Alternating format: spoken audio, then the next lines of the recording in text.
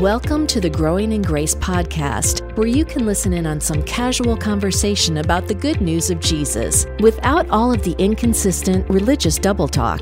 If you've ever struggled with feelings of hopelessness, guilt, and despair, or wondered if you're really right with God, it's time to discover the true freedom that comes with the gospel of unlimited and overflowing grace. Well, we're glad you're with us again for the Growing in Grace podcast. Mike Kapler, that's me. Joel Brieseke, that's that guy right over there. Hope you're doing okay out there. How you doing, Joel? I'm doing great. Well into the thousands and thousands of podcasts we've done now. No, wait, hold on. 900 and something. A couple weeks ago, I questioned if we had gotten to 800 or 900, so I was just joking around about that. Yeah, I think we're around 915-ish. Something like that. Yeah. And they're all archived. The point is they're all archived on the website, growingingrace.org, so you can go back and search for a subject that we might have talked about before, and maybe you'll find something that will help answer a question, or there's also a way to get a hold of us, a contact page there, too. It feels like we've done thousands and thousands of podcasts. Yep. And I think between you and me and the talking that we do before and in between recording is probably at least another podcast per podcast that's actually put out there. So probably close to 2,000 if we would have recorded everything. Yeah. And those would have been probably the most interesting podcasts. I think so. In some good ways and some silly ways, I suppose, but yeah, if people, only people I would have find saved out those. what we really think. Yeah, instead of this fake stuff that we're talking about when we people please. We're just trying to please people. No, that's far from what we're doing. Let me ask you a question.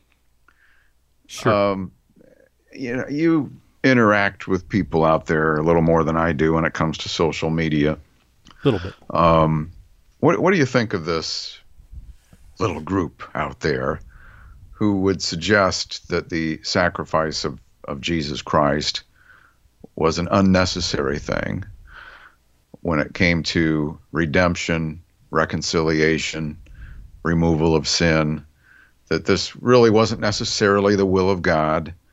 It's just something that happened, that God allowed it to happen to appease the Jewish culture, and other things are said. I'm just hitting some of the highlights here, and you probably know more about it than I do. But what do you think when people say something like that, as if the sacrifice of Jesus Christ was an unnecessary thing?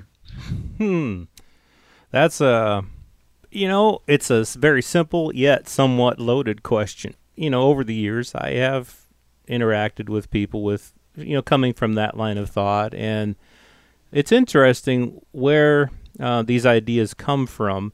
I think the first time I ever heard it from various people, what they would reference was Hebrews 10, verse 5. It says, "Therefore, when he came into the world," talking about Jesus, he said, "Sacrifice and offering you did not desire." And then they'll skip down then to verse 8 as well, where it says, "Sacrifice and offering, burnt offerings, and offering for sin you did not desire, nor had pleasure in them." And so,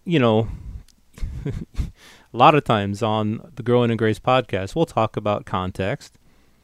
And these are two verses that it's very flagrantly, if I can use that word, I don't know, ripped out of the context, because there really is so much said there that negates the idea that what God is saying is that he didn't desire the sacrifice of Jesus. If you continue reading in verse 8, where it says, "Sacrifice and offering, burnt offerings, and offerings for sin you did not desire, nor had pleasure in them," that's where they end.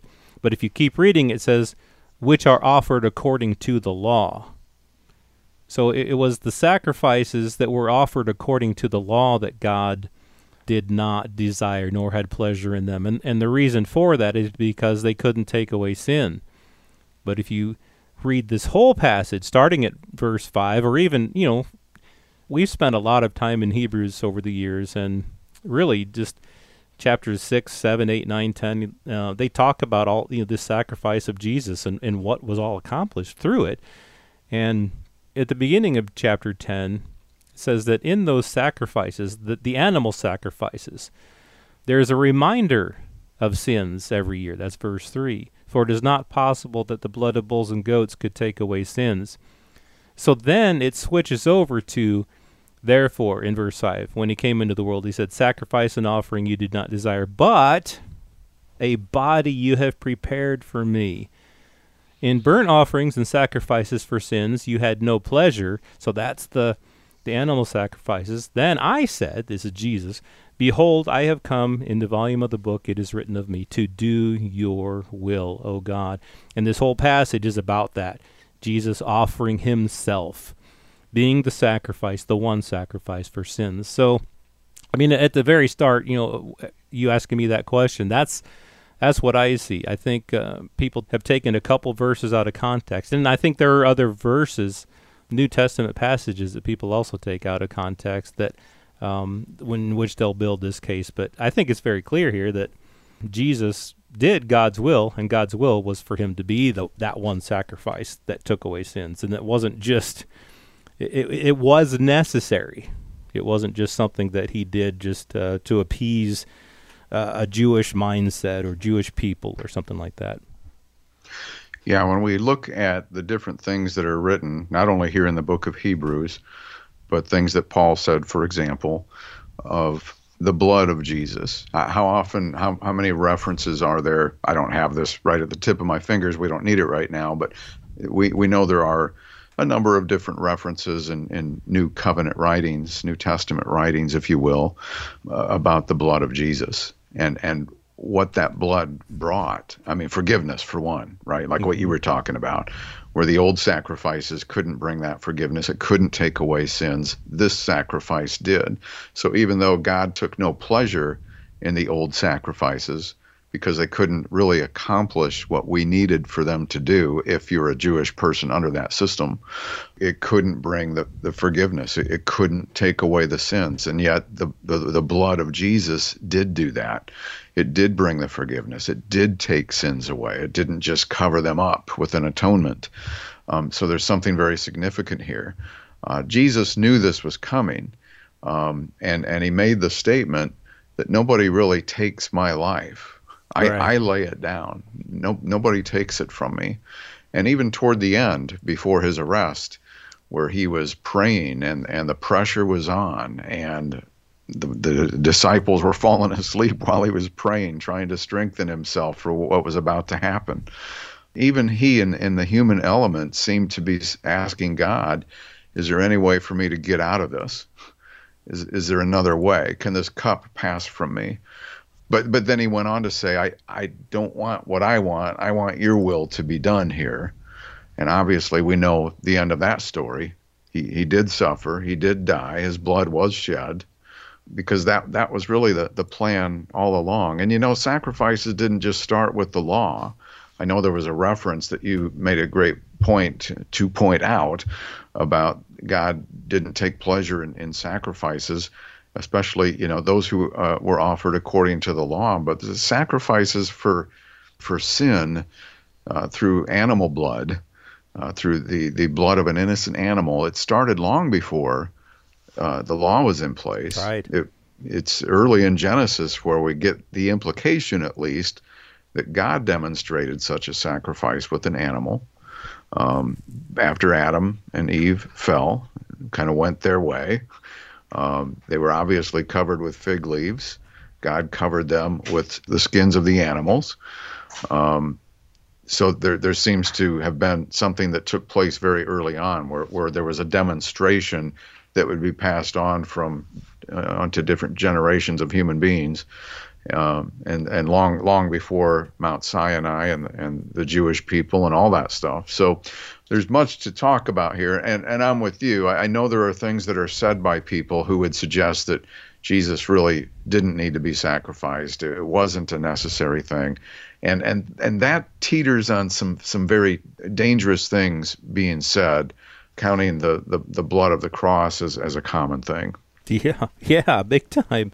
I mean, Jesus didn't become a man and then died on the cross just to change a mindset. See, that's another thing that I've heard. It was really, it wasn't that God needed, see, that they will bring up all these, what I call straw men arguments, these straw arguments that it was the people who needed a sacrifice. The bloodlust of men, they needed the sacrifice, and so God satisfied their need for blood by sending Jesus. I mean, it's just all so silly. So they say it was really just in our minds, this idea that we needed something, that God needed to do something to make us right with Him, that God needed to be appeased or anything like that.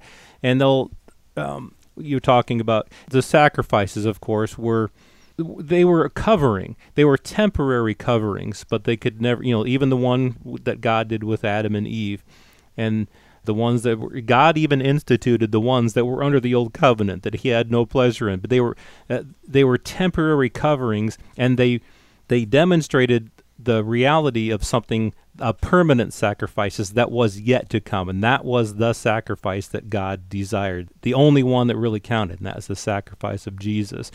They were types and shadows, the old ones were, but they covered sin, but they couldn't actually take it away. And some of these folks will bring up Romans 8, but God demonstrates His own love toward us in that while we were still sinners, Christ died for us. And they'll stop there. They'll say, see, God put Jesus on the cross just to show us His love for us. It wasn't necessary, but Jesus went to the cross anyway just to show how great God's love is. They'll say that the cross didn't happen to change God's mind about us, which I agree with. God always so loved the world. He so loved the world that He gave His only begotten Son, Jesus Christ. That's how much He loved the world. But they'll say that He did that not to change His mind about us, but to change our minds about Him, which is true. The cross certainly changed our minds about God, but it was more than that. It was more than just a mind change, a mindset change that was needed. It was an actual reconciliation and justification through that blood that needed to happen. Because if you keep reading Romans 5:8 and into 9, much more than, having now been justified by His blood, we shall be saved from wrath through Him. For if, when we were enemies, we were reconciled to God through the death of His Son. See, I think it was more than just a mindset. We needed a mind change. It says, if when we were enemies, we were reconciled to God through the death of His Son, much more, having been reconciled, we shall be saved by His life. And there's one more thing here about where they get this idea that it was just a mindset, and then we can get back to the main subject here. But in Colossians 1:21, it says, in the New King James Version of the Bible, it says, and you who once were alienated and enemies in your mind by wicked works, yet now He has reconciled in the body of His flesh. Well, so they'll highlight that in your minds. You were just enemies in your minds by wicked works. I think that doesn't go along really, that wording and that the way that they make that, what they make that out to mean. But if you look in the English Standard Version, the ESV, it says, and you who once were alienated and hostile in mind, doing evil deeds. So we were kind of hostile and alienated toward God. We were hostile toward God, doing evil deeds. But we needed this reconciliation because it says He has now reconciled in His body of flesh by His death. So that death was needed in order to reconcile us, in order to bring us the forgiveness of sins and everything that was needed. So it was more than just a mindset change that was needed. It was really an actual sacrifice that was needed in order for us to have the forgiveness of sins. And getting back then to Hebrews 10, verse 11, every priest stands ministering daily and offering repeatedly the same sacrifices which can never take away sins. Again, that's those animal sacrifices. But this man, Jesus, after he had offered one sacrifice for sins forever, sat down at the right hand of God, from that time waiting till his enemies are made his footstool. For by one offering he has perfected forever those who are being sanctified. So there you can see here clearly something happened through this sacrifice, more than just a mind change. It was needed. It was necessary. This blood sacrifice was necessary, and it was God's will, as the writer says earlier in the chapter. Yeah, so we can see over and over again, there was a reason. There was a purpose.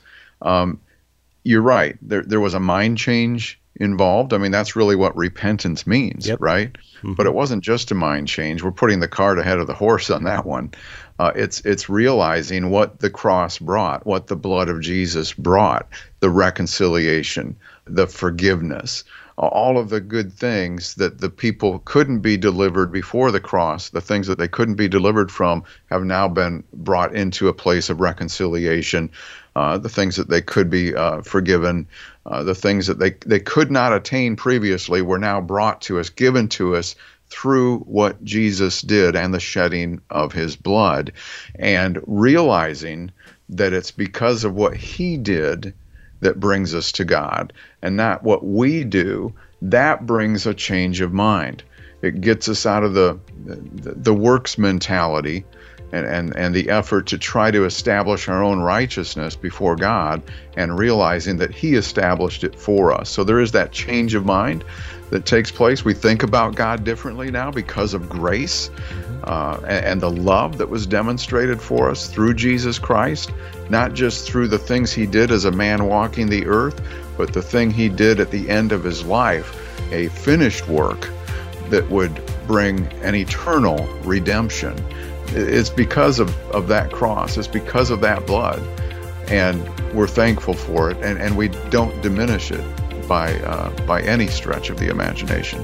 This has been Growing in Grace with Mike Kapler and Joel Brueseke, heard online through various internet sources around the world each week. Access past programs by visiting growingingrace.org. Share it with a friend and listen again next week for more Growing in Grace.